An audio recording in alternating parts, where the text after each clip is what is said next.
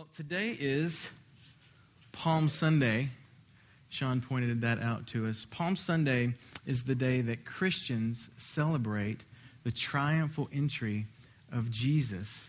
It's the day that Jesus came down into Jerusalem to celebrate Passover. In fact, it was the last Passover that Jesus would celebrate before his crucifixion. This entry into Jerusalem, what we call Palm Sunday, actually happened 1 week before Jesus Christ rose from the grave. And so that's why Christians today celebrate Palm Sunday 1 week before Easter or before Resurrection Sunday. And this event, this triumphal entry, this Palm Sunday event is recorded in all four Gospels. All four Gospels talk about this event, which means this is an important event. Matthew 21, Mark 11, Luke 19, John chapter 12. All of these talk about the triumphal entry. Now, when I say triumphal entry, when you turn to your Bible, in fact, you can go ahead and turn there to Matthew 21. When you turn there in your Bible to Matthew chapter 21, and probably in some of the other accounts, you'll probably find a heading over this section called the triumphal entry. Now, that's not just something that some brilliant church Bible guy, translator wrote in there. Oh, let's call it the wonderful entry, or we could call it the radical, totally to the max, rad, whatever. You know, it's not that kind of a thing. A triumphal entry was something that was culturally, something that happened. This name comes from the fact that there was a ceremonial entry into the city by very important people, and they would call it a triumphal entry, especially royal people, royalty, kings and princes. When they would come into a city, they would call it a triumphal entry. What I want to do is I want to read the Matthew 21 account of the triumphal entry. And we'll start in verse 1 here, and you can read along with me. It says, "When they had approached Jerusalem and had come to Bethphage at the Mount of Olives, Jesus sent 2 disciples, saying to them, 'Go into the village opposite you, and immediately you will find a donkey tied there and a colt with her. Untie them and bring them to me. If anyone says anything to you, you shall say, the Lord has need of them. And immediately he will send them.'" Verse 4, "This took place to fulfill what was spoken through the prophet.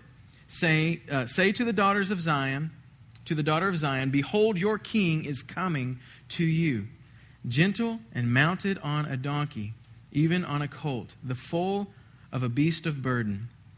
The disciples went and did just as Jesus had instructed them, and brought the donkey and the colt, and laid their coats on them, and he sat on the coats. Most of the crowd spread their coats in the road, and others were cutting branches from the trees and spreading them in the road. The crowds going ahead of him and those who followed were shouting, "Hosanna to the Son of David. Blessed is he who comes in the name of the Lord. Hosanna in the highest." When he had entered Jerusalem, all the city was stirred, saying, "Who is this?" And the crowds were saying, "This is the prophet Jesus from Nazareth in Galilee."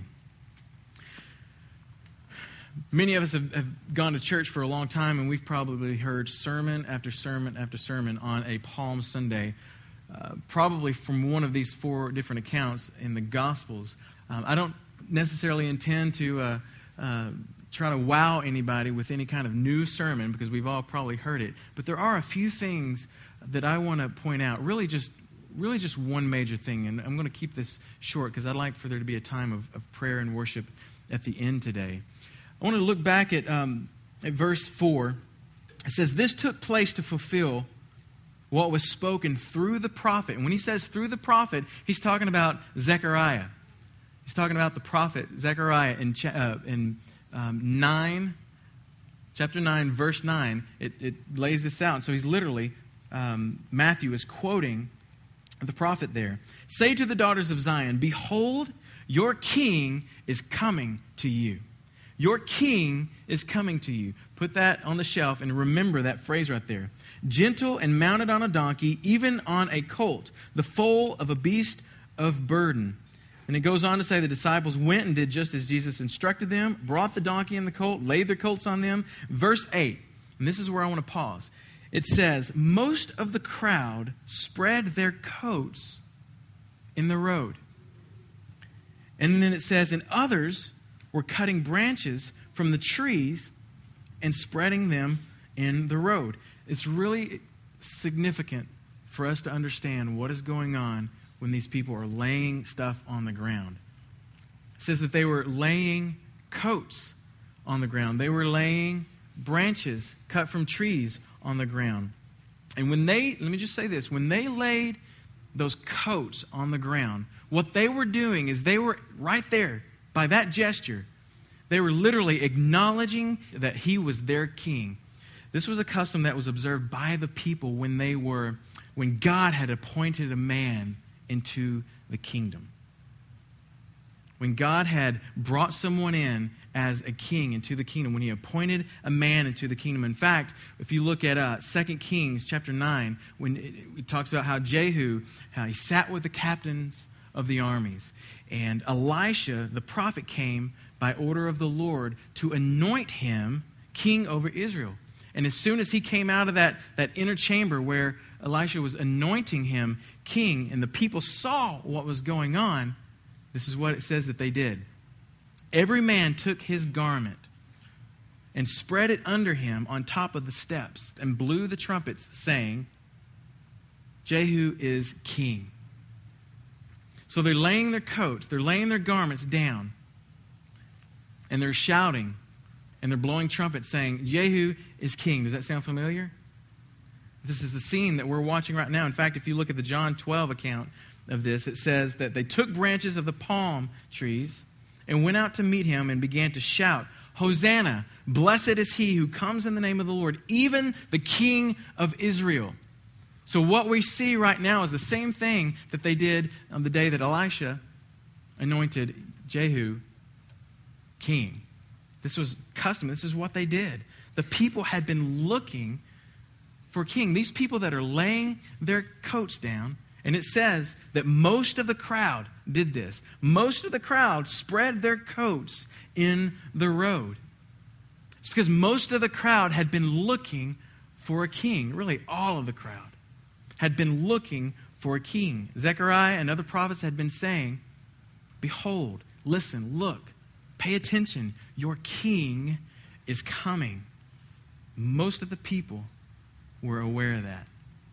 And then it says that some were taking the branches from trees and laying it down. We look at John 12 account, and it says that those were palm branches that they were waving around and laying before Jesus there. I don't know if you know this, but the palm branch is a symbol of triumph. It's a symbol of victory.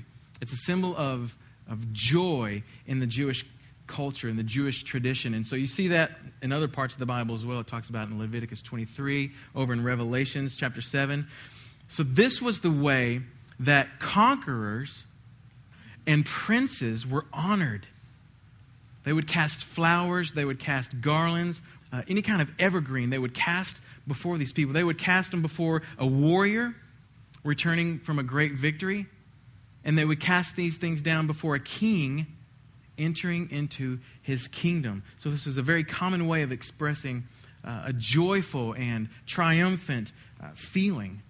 And so them, by laying down their coats and waving the palm branches and putting the palm branches down, they were communicating that they recognized Jesus as their Messiah. That they recognized Jesus as their king. Their king had come. To them, that day was the day of salvation. And now here's the problem. And it's always been a weird thing to me with this, because this is the same crowd that was saying, Hosanna, Hosanna to the King. Blessed is he who comes in the name of the Lord, even the King of Israel. These are the same ones that later cried out what? Crucify him. And this is a really hard thing for for me to grasp because it seems like there's this double-minded thing going on. And I'm just like, what is going on? It reminds me of when Jesus said, Isaiah prophesied rightly about you hypocrites. He says, as it is written, the people honor me with their lips, but their hearts are far from me. And to me, I look at the crowd here, and these are the ones that Jesus literally said, if these people don't cry out, the rocks will. This praise must take forth. And there's all these positive things going on in this moment. A lot of positive things. But at the same time, knowing the word like we do, we look ahead and it's like, these are the same people that later would say, crucify him. Crucify him. Jesus was quoting the prophet Isaiah in chapter 29, verse 13, whenever he says that the Lord said, because these people, and listen closely, because these people draw near with their mouths and honor me with their lips, while their hearts are far from me, and their worship of me is a human commandment learned by rote. Basically, in that last part right there is basically talking about a religious attitude. This was the same crowd, same one that said, Hosanna in the highest, is the same crowd that would eventually say, crucify him. And I'm thinking, how can that happen? I've always asked that question. When I'd hear a sermon, and they're usually all positive, and it's like, the rocks will cry out, and you got songs written about it, and all. It's very positive. But for me, as I read the word, I'm like, but man, there's kind of a thing that throws me back. This is the same crowd that sells him out later, right? And I'm thinking, how does that happen? And really, just this past week, asking that question a little deeper, a little further, and then just doing a little bit of reading and studying, here's what I found out. The answer lies within the donkey. Of course it does. It's all about the donkey. Here's the deal. In that culture, it's what I read this past week, some different commentaries, a lot of different scholars and theologians were kind of pointing to some of the same things. In that culture, a donkey is an animal of peace, as opposed to a horse, which is an animal of war. And so a king who rides in on a horse says, I'm ready to fight. I'm ready to throw. I'm ready for war. But a king who would ride into a city in a triumphal entry or, otherwise, when he rides in on a donkey, he's basically saying, it's time for peace. I seek peace. I don't come in the name of war. I come in peace. Okay, this is a big deal, right? This can shift it a little bit. This helps me to understand what's going on. Remember what I said? There's a little bit of a religious attitude. Remember what I said? They had been looking for a king. They literally said, Hosanna, Hosanna, Hosanna to the King. Blessed is he who comes in the name of the Lord, even to the King. They've been looking for the King. We talk about this a lot. The Jewish people of that day, they were looking for a Messiah, for sure. They were listening to the words of the prophets. They knew that their king was coming. But the thing is they were looking for a king who would come to conquer. They full on had that in their mind. Messiah will come and he will deliver us from the rule of the Romans. He will deliver us from any oppression, just like he did in the days of Moses. Our God will send a deliverer. He will send the Redeemer. He will send Messiah, and we will all go to Disneyland. This is going to be a good thing. Israelites went to the Promised Land. We're going to Disney, whatever. That's what they were, and they were hardcore thinking that. And this is the problem. Jesus, on purpose, what did he say? He said, go get me a donkey. The disciples are like, and he said, and if anybody says anything, of course somebody's going to say something. If anybody says anything, tell them Jesus sent you. In one of the other accounts, it talks about how a man was like, what are you doing with my donkey? Oh, the Lord needs it. Oh, okay. Jesus sent for the donkey. And when he did that, he had something very, very significant in mind.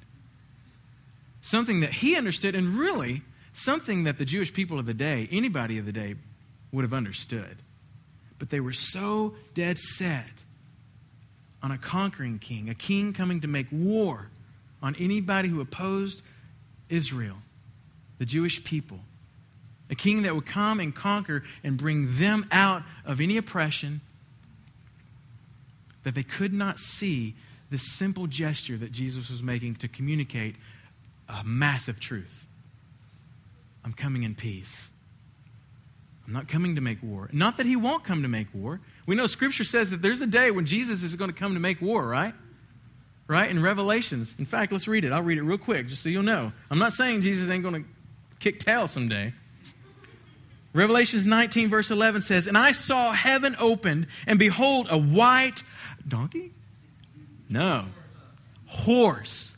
A white horse, and he who sat on it is called Faithful, capital F, and True, capital T. And in righteousness he judges and wages war. His eyes are a flame of fire, and his heads are of many diadems, and he has a name written on him which no one knows except for himself. And he is clothed with a robe dipped in blood, and his name is called the Word of God." There's a day when he will come on a horse, but this wasn't the day. He was coming in peace. What the people missed is this: the triumphal entry of Jesus into Jerusalem was as the Prince of Peace, not as a king waging war. And the people were so caught up with themselves, with their surroundings, Rome's rule over them, their physical condition, their physical hardship, that they missed the real reason that Jesus came. And that was to bring peace to their spiritual condition. Amen? And it just got me to thinking this week about how important it is, first of all, preparing the way. Throughout Scripture, if you read, anytime people have an encounter with God, or God says, "I'm coming to meet with you," kind of like when he met with the people of Israel. He told Moses, "Go tell the people to consecrate themselves. I'm coming. You got 3 days to get it done. I'm coming in 3 days. I'm going to meet with you." He told them to prepare, get ready, because I'm going to meet with them. And you see that all over Scripture. When God wants to meet with somebody, there's some sort of preparation that goes on. This is the heart cry of our worship, of our prayer life. When we are at home and we're here and we're praising and we're worshiping in our conversations, we talk about wanting to meet with God. We talk about wanting to experience the glory of the Lord. We say, "More of your glory," in all the things that we pray. But sometimes what we fail to realize is there's a preparation that has to take place in that meeting of the Lord. Now, what I'm not saying is that we have to be perfect in all of our ways to meet with God. We know that that's not true, because the Word says that we can approach the throne of, thankfully, the throne of grace confidently because of the bloodshed of Jesus Christ, what he did on the cross. Amen? But what I'm saying is that there is some sort of intentional thing that has to be going on in our lives consistently for us to have that really powerful encounter that we're praying so hard for. You can't pray hard for it and not prepare for it. And I was looking and praying in Scriptures, like, "Lord, what does it mean? How do I prepare? Do I put on my right clothes? Do I put on a little beanie? Do I need to put some sort of fake mustache on? What do I need to do?" And the Lord led me to Isaiah 40. Can we turn there? And this is very simple. This is very simple. And if you're familiar with Isaiah chapter 40, let me find it. I lost it. Are y'all with me? This is really important, you guys. Because I don't want to be the person that's saying, "Blessed be the name of the Lord," right here in worship. I don't want to sit on the front row and be like this, "Woohoo!" on a Sunday morning, and then by Monday, Tuesday, or Wednesday, with my actions, my body, my actions, my life screaming, "Crucify him." I don't want to be that person. I don't doubt any of us want to be that person. Okay, Isaiah 40. Now, the heading over this, we'll start in verse 1, says the greatness of God. I love the headings. I just like them. Triumphal entry, greatness of God, etc. It says, "Comfort, O comfort my people, says your God. speak kindly to Jerusalem and call out to her that her warfare has ended, that her iniquity has been removed, that she has received of the Lord's hand double for all of her sins. Now, by the way, I'm going to read further, but this is called a messianic prophecy. This passage of Scripture is about to point majorly to Jesus Christ. It's happened there's all kinds of scriptures. Well, really everything points to Jesus in this if you can dig and find it and understand it. Comfort, oh comfort my people, says your God. Speak kindly to Jerusalem. Call out to her that her warfare has ended, that her iniquity or sin or transgressions has been removed, that she has received of the Lord's hand double for all her sins. In other words, for the things that she's done wrong, for the things, the adulterous spirit, the act of turning away from God, however many times, there's a double portion coming that's going to be a blessing. Some scholars even believe that talks about the two times when they were held captive. Israel was held captive. That was a tough time for you. That happened because of your adulterous spirit. But what I'm telling you is there's a day coming when you will be double blessed. Amen? And then it says in verse 3, and this is where it gets cool. A voice is calling, clear the way for the Lord in the wilderness. Make smooth in the desert a highway for our God. Now we know, first of all, let me say, we know that this is a scripture that points to John the Baptist, because he was the one preparing a way in the desert. Make ready a way for the Lord. Make a way for the Lord. Prepare ye the way of the Lord, however your version says it. A voice is calling, clear the way for the Lord in the wilderness. Clear the way. You guys ever heard of a harbinger? A harbinger is someone that's sent out ahead to declare, hey, a royal person's coming, prepare us a place to stay, prepare us a meal. Hey, he's coming, he's almost here, he's like a mile back, you guys better get ready, prepare the way. That's what John the Baptist was, right? A harbinger.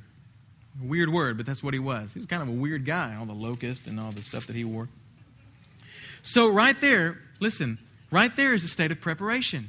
Clear the way for the Lord in the wilderness. Prepare ye the way of the Lord. Get ready. Royalty is coming. And then it says, make smooth in the desert a highway for our God. This is another way of saying the same thing. This speaks more of like a pioneer. What a pioneer would go out, they would also send people out in front of royal entourages to clear stones and different things that would obstruct their path to make it nice and easy and pleasant for the royalty. So he's also saying, make smooth in the desert a highway for our God. It's another statement of preparation. Make the path ready because the king is coming. Royalty is coming. And then here's what it says, and this is what I want to focus on. It says, let every valley be lifted up, and every mountain and hill be made low. And the Lord showed me something right here. This is key for us this morning. You listening? Right here are verses. Obviously, this is a messianic prophecy. And so speaking of messianic prophecy, how many rocks were out in the desert had nothing to do with Jesus coming, right? He's not talking. This is kind of symbolic. He's making a word picture. He's drawing a word picture here. He's talking about the heart. He's talking about a preparation of the heart. Let every valley be lifted up, and every mountain and hill be made low. This is dealing with the heart. When he says, let every valley be lifted up, what he's talking about is that heart condition called hopelessness. The valley. Because even though I walk through the valley of the shadow of death, I don't fear that place. Why? Because thou art with me. God is with me. There's a condition of the heart that will cause us not to receive exactly who Jesus is and wants to be in those moments that we're crying out, let me see your glory. There's moments of hopelessness. A condition of our heart is, what's the point? Maybe you've been through this, you've been through that, you've been through these things that are literally just dragging you deeper and deeper and deeper into the valley. And if there's not a clear vision of what your king is and who he is and what he's doing and what he's accomplishing, in our case, the Prince of Peace.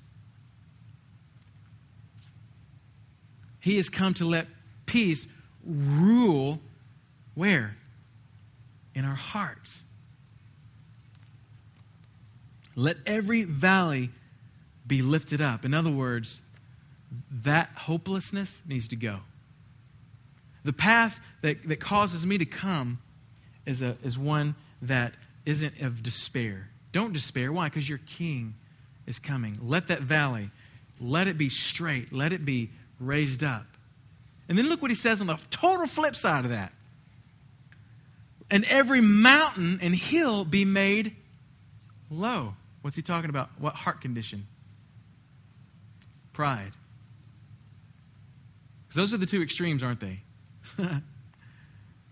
We are in a state of, woe is me, I'm hopeless, oh, this will never happen, which is a terrible view of our Prince of Peace. Or we're in the opposite pendulum swing wide state of, I don't need him anyway. Oh, he's a king.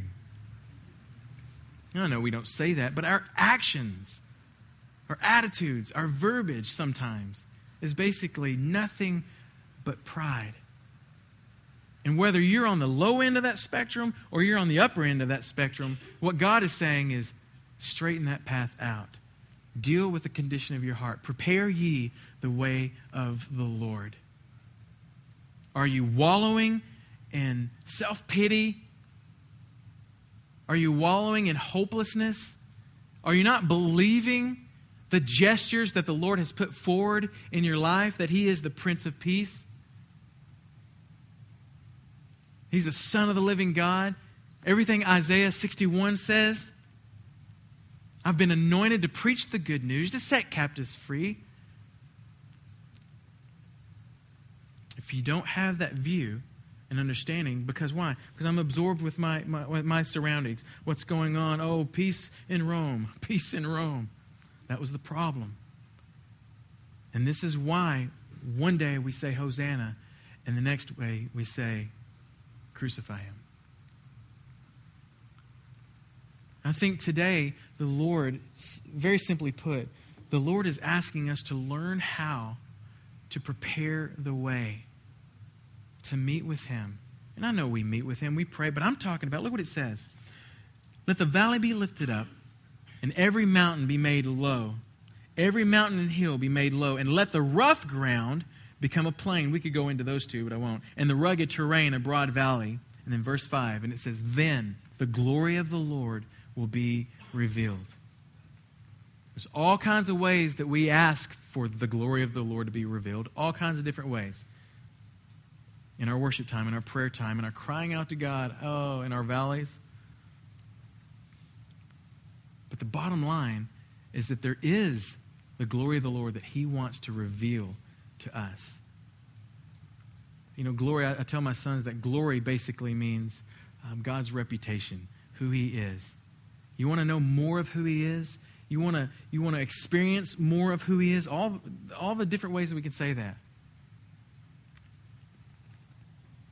Let every valley be lifted up.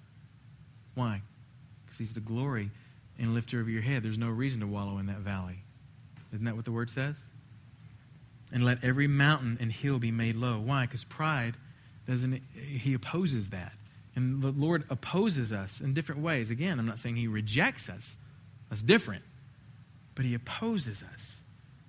And that can mean different things at different times in our life. I know there's seasons where the Lord has opposed me. I'm like, what's the deal? Oh yeah, I was being prideful. Then the glory of the Lord will be revealed. I want you to stand with me.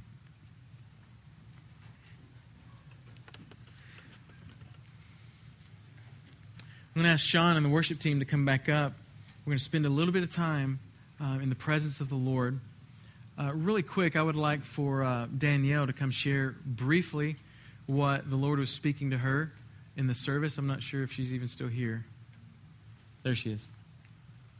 This morning during worship, I don't normally get feelings from the Lord, but I felt like I've been told something by Him for me to do before, and I didn't do it because I talked myself out of it, and I felt really awful for a while, so I obeyed this time. But I've just felt during worship that the Lord was saying He wanted to set someone free. I don't know if it's many people, but it felt like it was a bondage that He wanted to loose someone's chains from, to set the slaves free and to bring them freedom. So, thank you for sharing that.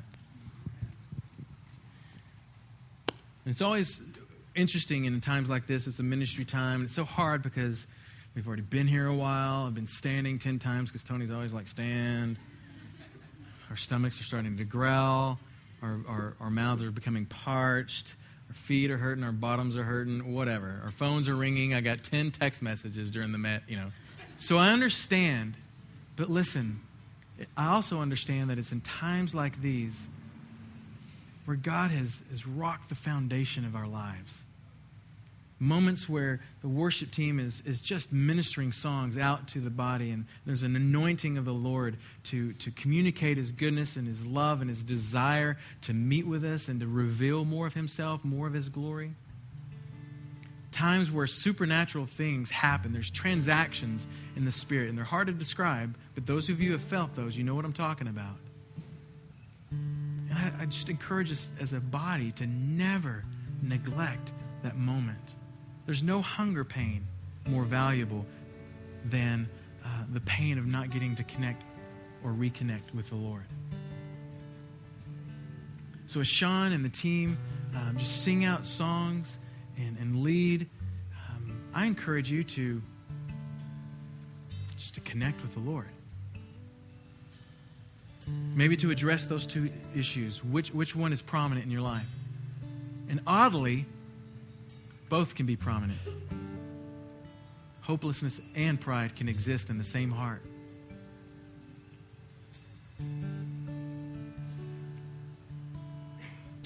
So if you feel comfortable, just as a start, just saying, Lord, I release all of the physical conditions right now to focus on the spiritual. And one of the ways that you can do that, there's no power in and of the act, except that I think spiritually it can communicate to the Lord humility, passion, desire, surrender. If you feel comfortable this morning, I'd love for you to lift a hand or two and just begin to,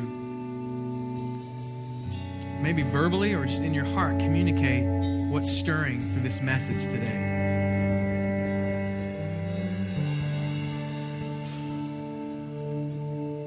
The Lord does want to communicate more, to reveal more to His children.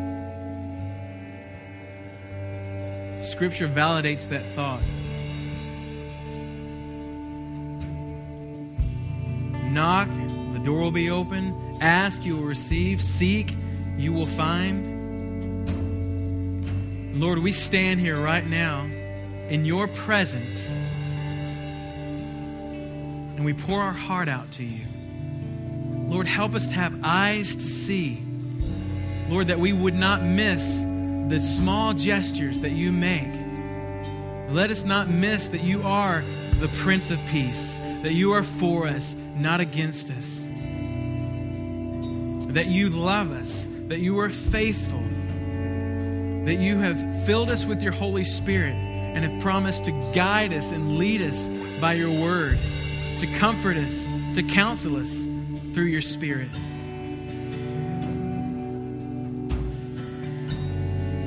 We surrender in the moment.